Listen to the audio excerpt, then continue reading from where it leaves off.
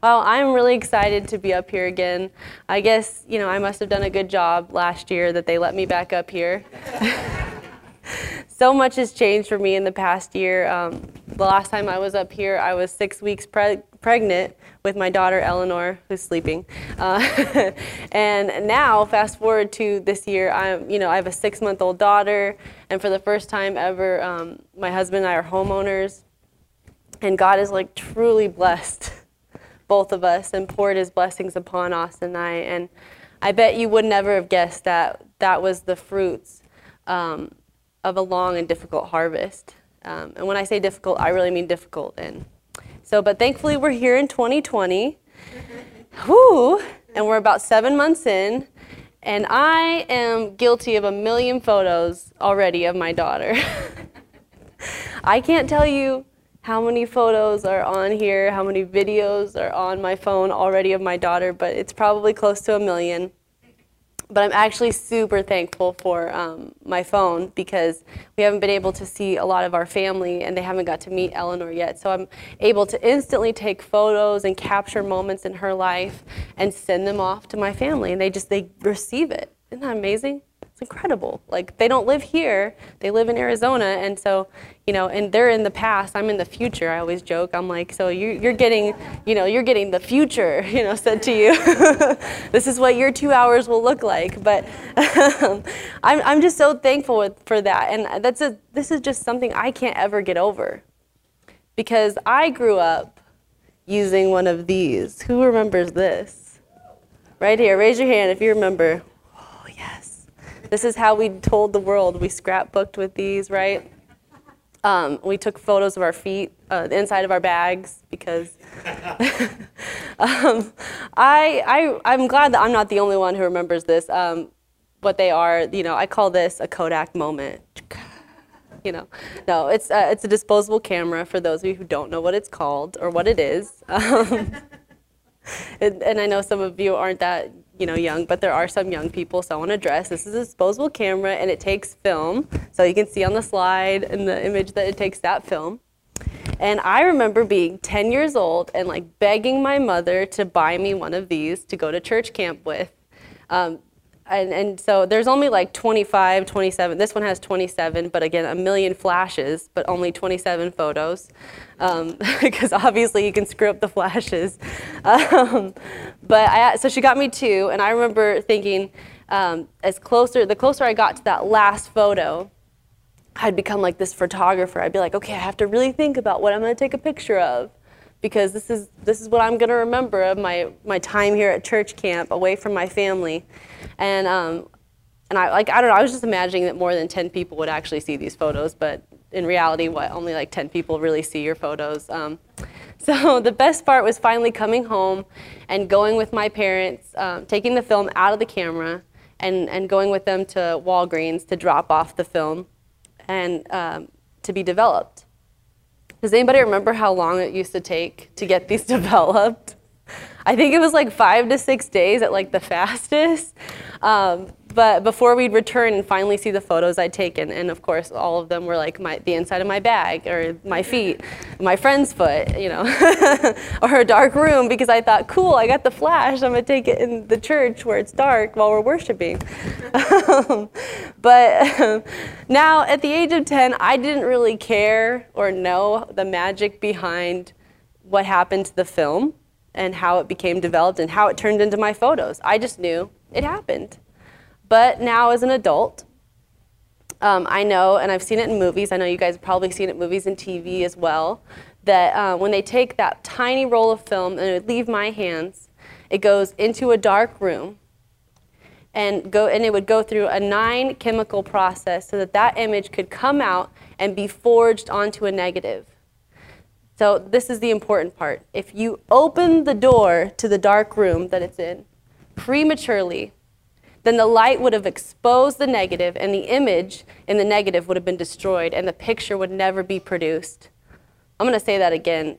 If you open the door to the dark room prematurely and allowed any outside light to come in, then the light would have exposed the negative, and the image in the negative would have been destroyed, and that picture would have never been produced. I'm repeating this because I believe we've become a culture of the instant rather than the one of the developed. We come here on Sunday morning waiting for our word from God, our chance to be used by him, rather than letting him develop us in his image. We are stuck in the idea that God needs to discover us.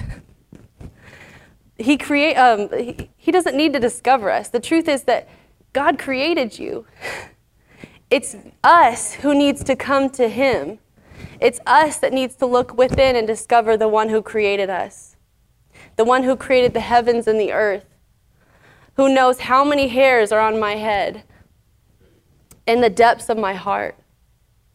We need to be formed by the clay maker and allow ourselves to be forged in his image. If God knows who we are, why should it matter if the world knows who we are? Why does it matter if the world sees the outward good things that we do, if God sees straight to our heart? And he sees straight to our hearts. I mean, that's the thing. You could be doing good things and you could be showing the world, but God sees the real intention, which is here. This is where God looks. Sorry, I didn't mean to hit my microphone, but that's where God looks. We need to position our hearts to worship the King and not the worship. And when I say worship, I'm not talking about the praise and worship we do here. I'm talking about the world. Of not allowing ourselves to be swept up by the current of the culture and not to be of it, but to be so strong in who we are in Christ that his image surpasses the one the world wants us to seek. We've got to be developed. When we need to go into the dark room with the Lord and allow him to forge his image in us, that when we step out of that room, out of that dark room, we can't be changed by whatever the world is doing.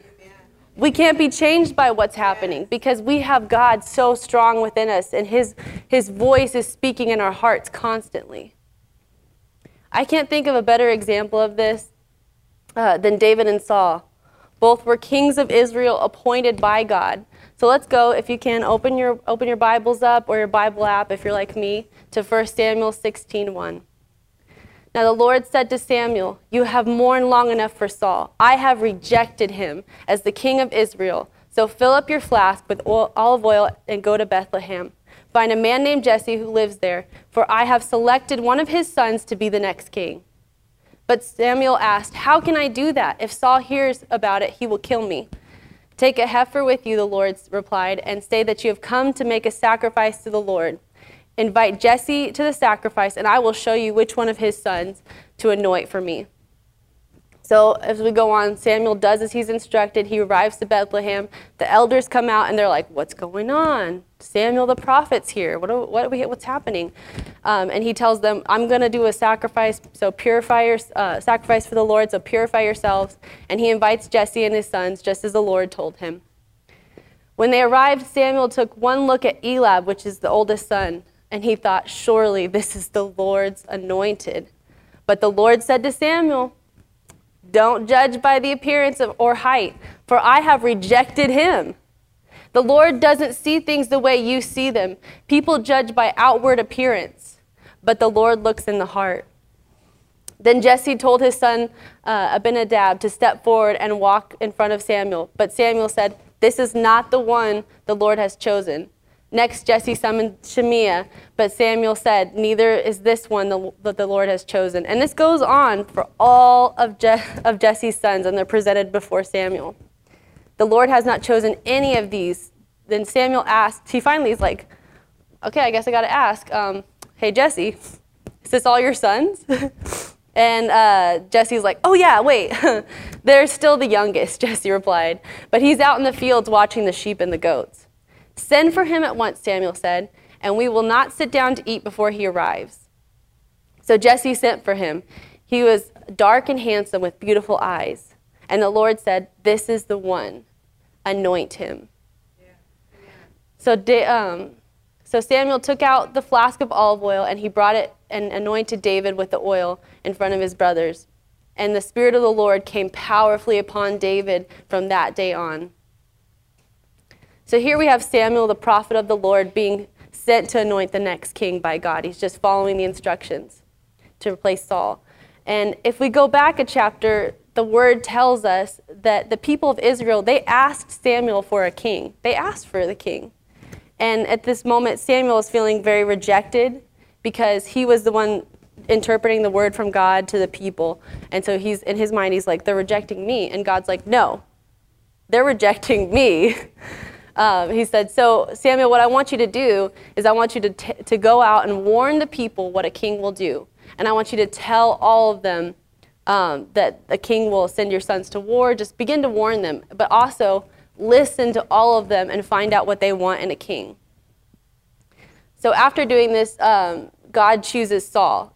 Saul is the perfect image of what a king should look like. He is tall and handsome, strong, and he has won a lot of military battles. Because, of course, what else is a king good for besides winning battles, right? At first, Saul is faithful to God, but it's very quickly that he begins to be disobedient and listens to his advisors and his own voice rather than the voice of God. Saul begins to love the worship that he is getting from the world rather than being developed with God to make him the king that God wants him to be. So God sees this and decides that he has given Saul enough chances. Now he's going to find a king who is more focused on following God first rather than seeking his own glory. So Saul, at one point, allowed that door in the dark room to be opened. And he fell to the voices of the world. And the image that God was imprinting on him became exposed, and it was no longer there. And the world seemed greater than the God that appointed him. And the voices told him that he was great, and he deserved to be king because God had chosen him. Obviously, that meant that he didn't need to be seeking after God first, right? He was already where he needed to be. So let's read on in chapter Samuel 17. We're going to kind of paraphrase. So it starts out with the battle of Goliath. Goliath, he's a mighty warrior. He's a giant, just to say it the least. I think he's 9 feet tall. His armor is super heavy. He just comes out every day and he's taunting the Israelites. He's like, hey, you guys, I'm going to defeat you. I'm so mighty. I'm so strong. I'm stronger than any of your God. I can defeat him. You guys are going down. And so later David was David, he's the youngest son, and David's 3 older brothers stayed in Saul's army. But David went back and forth so he could help his father with the sheep in Bethlehem. But for 40 days, every morning and every evening, the Philistine champion strutted in front of the Israelite army. That's a long time, 40 days, for that to be happening. So it goes on later. It says, as soon as the Israelite army saw him, they began to run in fright. Have you seen the giant? The men asked. He comes out each day to defy Israel. David asked the soldiers standing nearby, what will the man get for killing the Philistine and ending his defiance of Israel? Who is the pagan Philistine anyway, that he is allowed to defy the armies of the living God? So then later, he's like enraged. He's getting upset. He's hearing Goliath come out every day and say these taunts. And David, instead of being afraid, he's like, who is this guy? And they're like, but David, haven't you seen him? And he's like, no. Who is this guy? Who does he think he is, defying the living God? Yeah. So he goes and he goes to Saul and he says, don't worry about the Philistine. Don't worry about the 9-foot giant outside. He said to Saul, I'll go fight him. David, who again is not the appearance of a king like Saul. He's very, he's young, he's tinier than Saul. He's coming out and he's like, I'm going to fight Saul. I'm going to fight Saul. I'm going to fight Goliath. And so Saul says, don't be ridiculous, Saul replied. There's no way you can fight the Philistine and possibly win. You're only a boy, and he's been a man of war since his youth. But David persisted. I have been taking care of my father's sheep and goats. He said, when a lion and a bear would come to steal a lamb from the flock, I would go after it with my club and rescue the lamb from its mouth. If the animal turned on me, I would catch it by the jaw and club it to death. I have done this both with lions and bears, and I'll do it again with the pagan Philistine too, for he has defied the armies of the living God. The Lord who rescued me from the claws of the lion and the bear will rescue me from this Philistine. Saul finally consented. He said, all right, go ahead, he said, and may the Lord be with you. So David went to the waters, and he picked up 5 smooth stones from the stream and put them in his shepherd's bag. Then, armed with his shepherd's staff and sling, he started across the valley to fight the Philistine. Goliath walked out towards David, and with his shield bearer ahead of him, sneering in contempt at the ruddy-faced boy. Am I a dog, he roared at David, that you come to me with a stick? And he cursed David by the names of his gods. Come over here, and I'll give your flesh to the birds and the wild animals, Goliath yelled. David replied to the Philistine, you have come at me with a sword, spear, and javelin, but I come at you in the name of the Lord of the heaven's armies, the God of the armies of Israel, whom you have defied. Today the Lord will conquer you, and I will kill you, and I will cut off your head, and then I will give the dead bodies of your men to the birds and the wild animals. And when the whole world will know that there is a God in Israel, and everyone assembled here will know that the Lord rescues his people, but not with a sword or a spear. No, this is the Lord's battle, and he will give it to us. Goliath moved closer to attack, but David quickly ran out to meet him. Reaching into his shepherd's bag, taking out a stone, he hurled it with a sling and hit the Philistine in the forehead. The stone sank in, and Goliath stumbled forward and fell face down on the ground. Wow, oh my gosh, can we just talk about David for a second? First off, when we first meet David, he is the forgotten son. He's the good shepherd. He's out in the field while his brothers all know to be someone by Samuel. But he's out in the field. Now we're here at the battle of the Philistines and the Israelites, and he comes to check on his brothers. While there, he hears Goliath yelling taunts and curses about the children of God and all of Israel. And David hears this, and he's quickly enraged. Like, who is this guy to defy Israel and the living God? Notice that everyone is like, have you seen this guy, David? Like, they're just afraid. Even King Saul is afraid. Not only does the Bible tell us that King Saul is afraid, but it's obvious because he's not made a move against this guy. He is terrified. And so Saul, the king appointed by God, is sitting and watching this giant come out and make threats. And David, the shepherd boy, hears it. And he wants to stand up against the one defying the Lord. Yes, David tells us as a shepherd he faced lions and bears, plural. That means that multiple of those animals came at him. I don't know if anybody's seen The Revenant. It's a movie with Leonardo DiCaprio, and he gets attacked by a bear, and I would never want to fight against a bear because I've seen this. So to know that David had faith over fear, he went and he attacked this bear knowing because he protected the sheep with his life. Yeah. He recognized the importance of all the sheep, not just the one. David is walking in the confidence of someone who is allowing God to develop him in the dark places, because when the world was terrified against a giant, David is answering their fear with faith. Faith in God that can only come when we allow his image to be so forged and formed in us so great that our hearts, that the light of God is shining brighter than our fear, our anxiety, our shame, our brokenness, our depression, our pride, any chains this world can offer us. We can stand up to any giant speaking against God and use the living word of God that he's given us, the Bible. We can open up his word and allowing his perfect light to cast out darkness. We've got to position our hearts to worship and be developed by the King and not worship the world.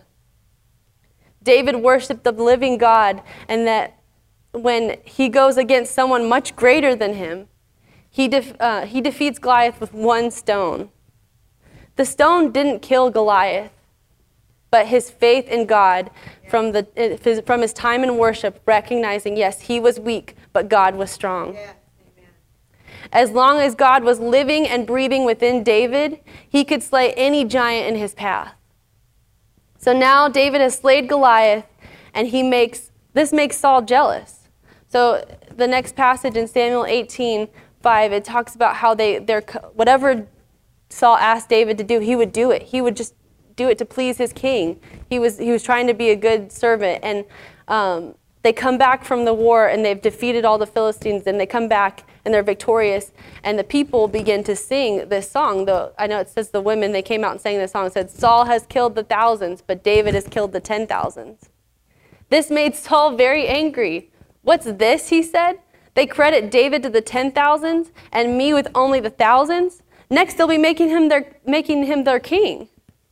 And so from this time on, Saul kept a jealous eye on David. Saul, who loved David like a son, began to see that God was developing him to be the king of Israel, and this made him so jealous he wanted to kill David. Does this sound familiar? What happens when we stray from God and fall in line with our own glory? We get upset at the generation ahead of us and feel threatened. Rather than encouraging them to surpass us and be greater than we ever were, we begin to form a jealousy for who they are becoming. Yes. Saul knows that David slayed Goliath. He was there. And he was happy and grateful for what David did. It's only when the people proclaim that the good deeds that David's doing does he become enraged. Saul doesn't see David as the asset he is to the kingdom, to his kingdom, but rather is consumed by the jealousy, and he begins to plot to kill David. He begins to plot and think about how ways he's like, I got to get rid of this guy. He's going to be the next king. People love him more. And as time passes, David has to flee for his life from Saul time and time again. David is given the opportunity not once, but twice to return the favor to kill Saul. And each time he says, this is who God has appointed to be king, and I will not harm him. David even gets close enough to kill Saul that he cuts a piece of his robe, and Saul doesn't even notice. So while David and his men are hiding in the cave, and Saul comes into the cave, his men, David, we're going to go to Samuel 24, and it says where David and his men, they begin to encourage him to take the opportunity to kill Saul.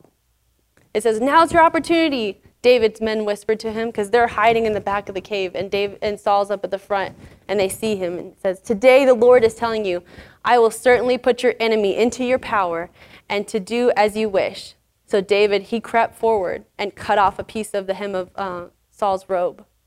But then David's conscience began bothering him because he had cut Saul's robe. He began to hurt because he's like, this is going against what God has done. He said to his men, the Lord forbade me that I should not do this to the Lord the king. I shouldn't attack the Lord's anointed one, for the Lord himself has chosen him. Yeah. Yeah. So David restrained his men and said, and he did not let them kill Saul. After Saul had left the cave and gone on his way, David comes out and shouted, my Lord King. And when Saul looked around, David bowed low. I think that's so important. He comes out of the cave, and he could have just shouted at Saul, look, I cut your robe. But instead he bows low because he recognizes who the king, who the appointed one is, who God appointed in place. Then he shouted to Saul, why do you listen to the people who are trying to tell you that I'm trying to harm you? This very day you can see with your own eyes that that isn't true. For the Lord placed you at my mercy back in there in the cave. Some of my men told me to kill you, but I spared you. For I said, I will never harm the king. He is the anointed one. Look, my father, at what I have in my hand, it's a piece of the hem of your robe. I cut it off, but I didn't kill you. This proves that I am not trying to harm you, that I have not sinned against you, and even though you have been hunting for me to kill me. David, he could have listened to the voices of his friends to kill Saul. It would have been so easy to kill Saul in that cave. He could have listened to those voices, but instead he listened to the voice of reason that God had put inside of him, the voice that he came to for being in that dark room with the Lord. and God was reminding him that God would be the final judge and serve justice to Saul. How many times do we want to play the judge and create our own justice? Yeah. I know that there's one thing I will never want. I will never want to sit in the seat of the judge. Only God can give fair justice. And if we open up his word, we can find countless examples of when he has done so. Even in the book of David, you can find countless examples of David when he listened to God and let God be the judge. We don't need to be the judge of the world when that seat belongs to the one who created it. David recognized that he couldn't be the one to judge Saul, and that even though this man wanted to kill him for no reason, no good reason, he still allowed God to develop him and to love his enemy. Saul isn't the enemy of this story. I want to say that. Saul isn't the enemy of this story. We can't put a face on the enemy. The enemy is sin. Yeah. And Saul had been consumed by his pride and his sin that led him to his downfall. When Saul began to love the worship he got from the platform that God had given him, he fell to the sin of this world. That's the lie of the enemy, that we should be worshiped and recognized that God is holding us back from being loved by the world, who in one instance can love you and choose you, but in a second crucify you. Yeah. Yeah. David wasn't perfect, and he made plenty of mistakes. But the reason he was the better king was because he always went back to the one he was serving. Yeah. He repented for his sins and came back to God, the one he worshiped as the true king. He understood he could only be used by God if he himself was putting God first. David was being developed in that dark. David understood the importance of going back to that dark room time and time again and continuing to be developed by God. Not living in that one instant moment with him, but constantly returning to learn and to be formed by him. We've got to position our hearts to worship and be developed by the King and not the worship of the world. As I begin to close, I'm going to call the worship team back here. Today I'm calling out in love to those who are here or watching online, those who have been living in the instant. If we're honest, that's kind of all of us. We stand confused by the choices we should make and worried about what others think of us. Let's take a moment to stand together, and I want each of us to stand right now, wherever you are, if you're here or you're in your living room, and you can space out a little bit, and I want us to hold out our hands to receive the Lord. Don't worry about who's looking, because we're going to close our eyes together and bow our heads low. And when I begin to pray, begin to speak out to God who is speaking to you, what he's speaking to you right now. Begin to say those things. Begin to pray against the instant and ask for the real change this year. Pray that with the faith, pray with a faith that can slay giants and love your enemies. So let's pray. Father, this morning, I pray that you bring forth revival in this room right now. King of our hearts, begin to move upon those who are watching and listening. Send forth your breath of heaven into this room and intercede in our hearts right now as we begin to just love you, God, as we begin to speak against the lies of the enemy and call forth the truth and love. God, help us to start being developed by you in the dark room, to be forged in the perfect image of you. That when we are faced with adversity, that your image shines bright within us. That your words become louder in our ears and drowns out the lies of the enemy. You would be magnified within us, Lord.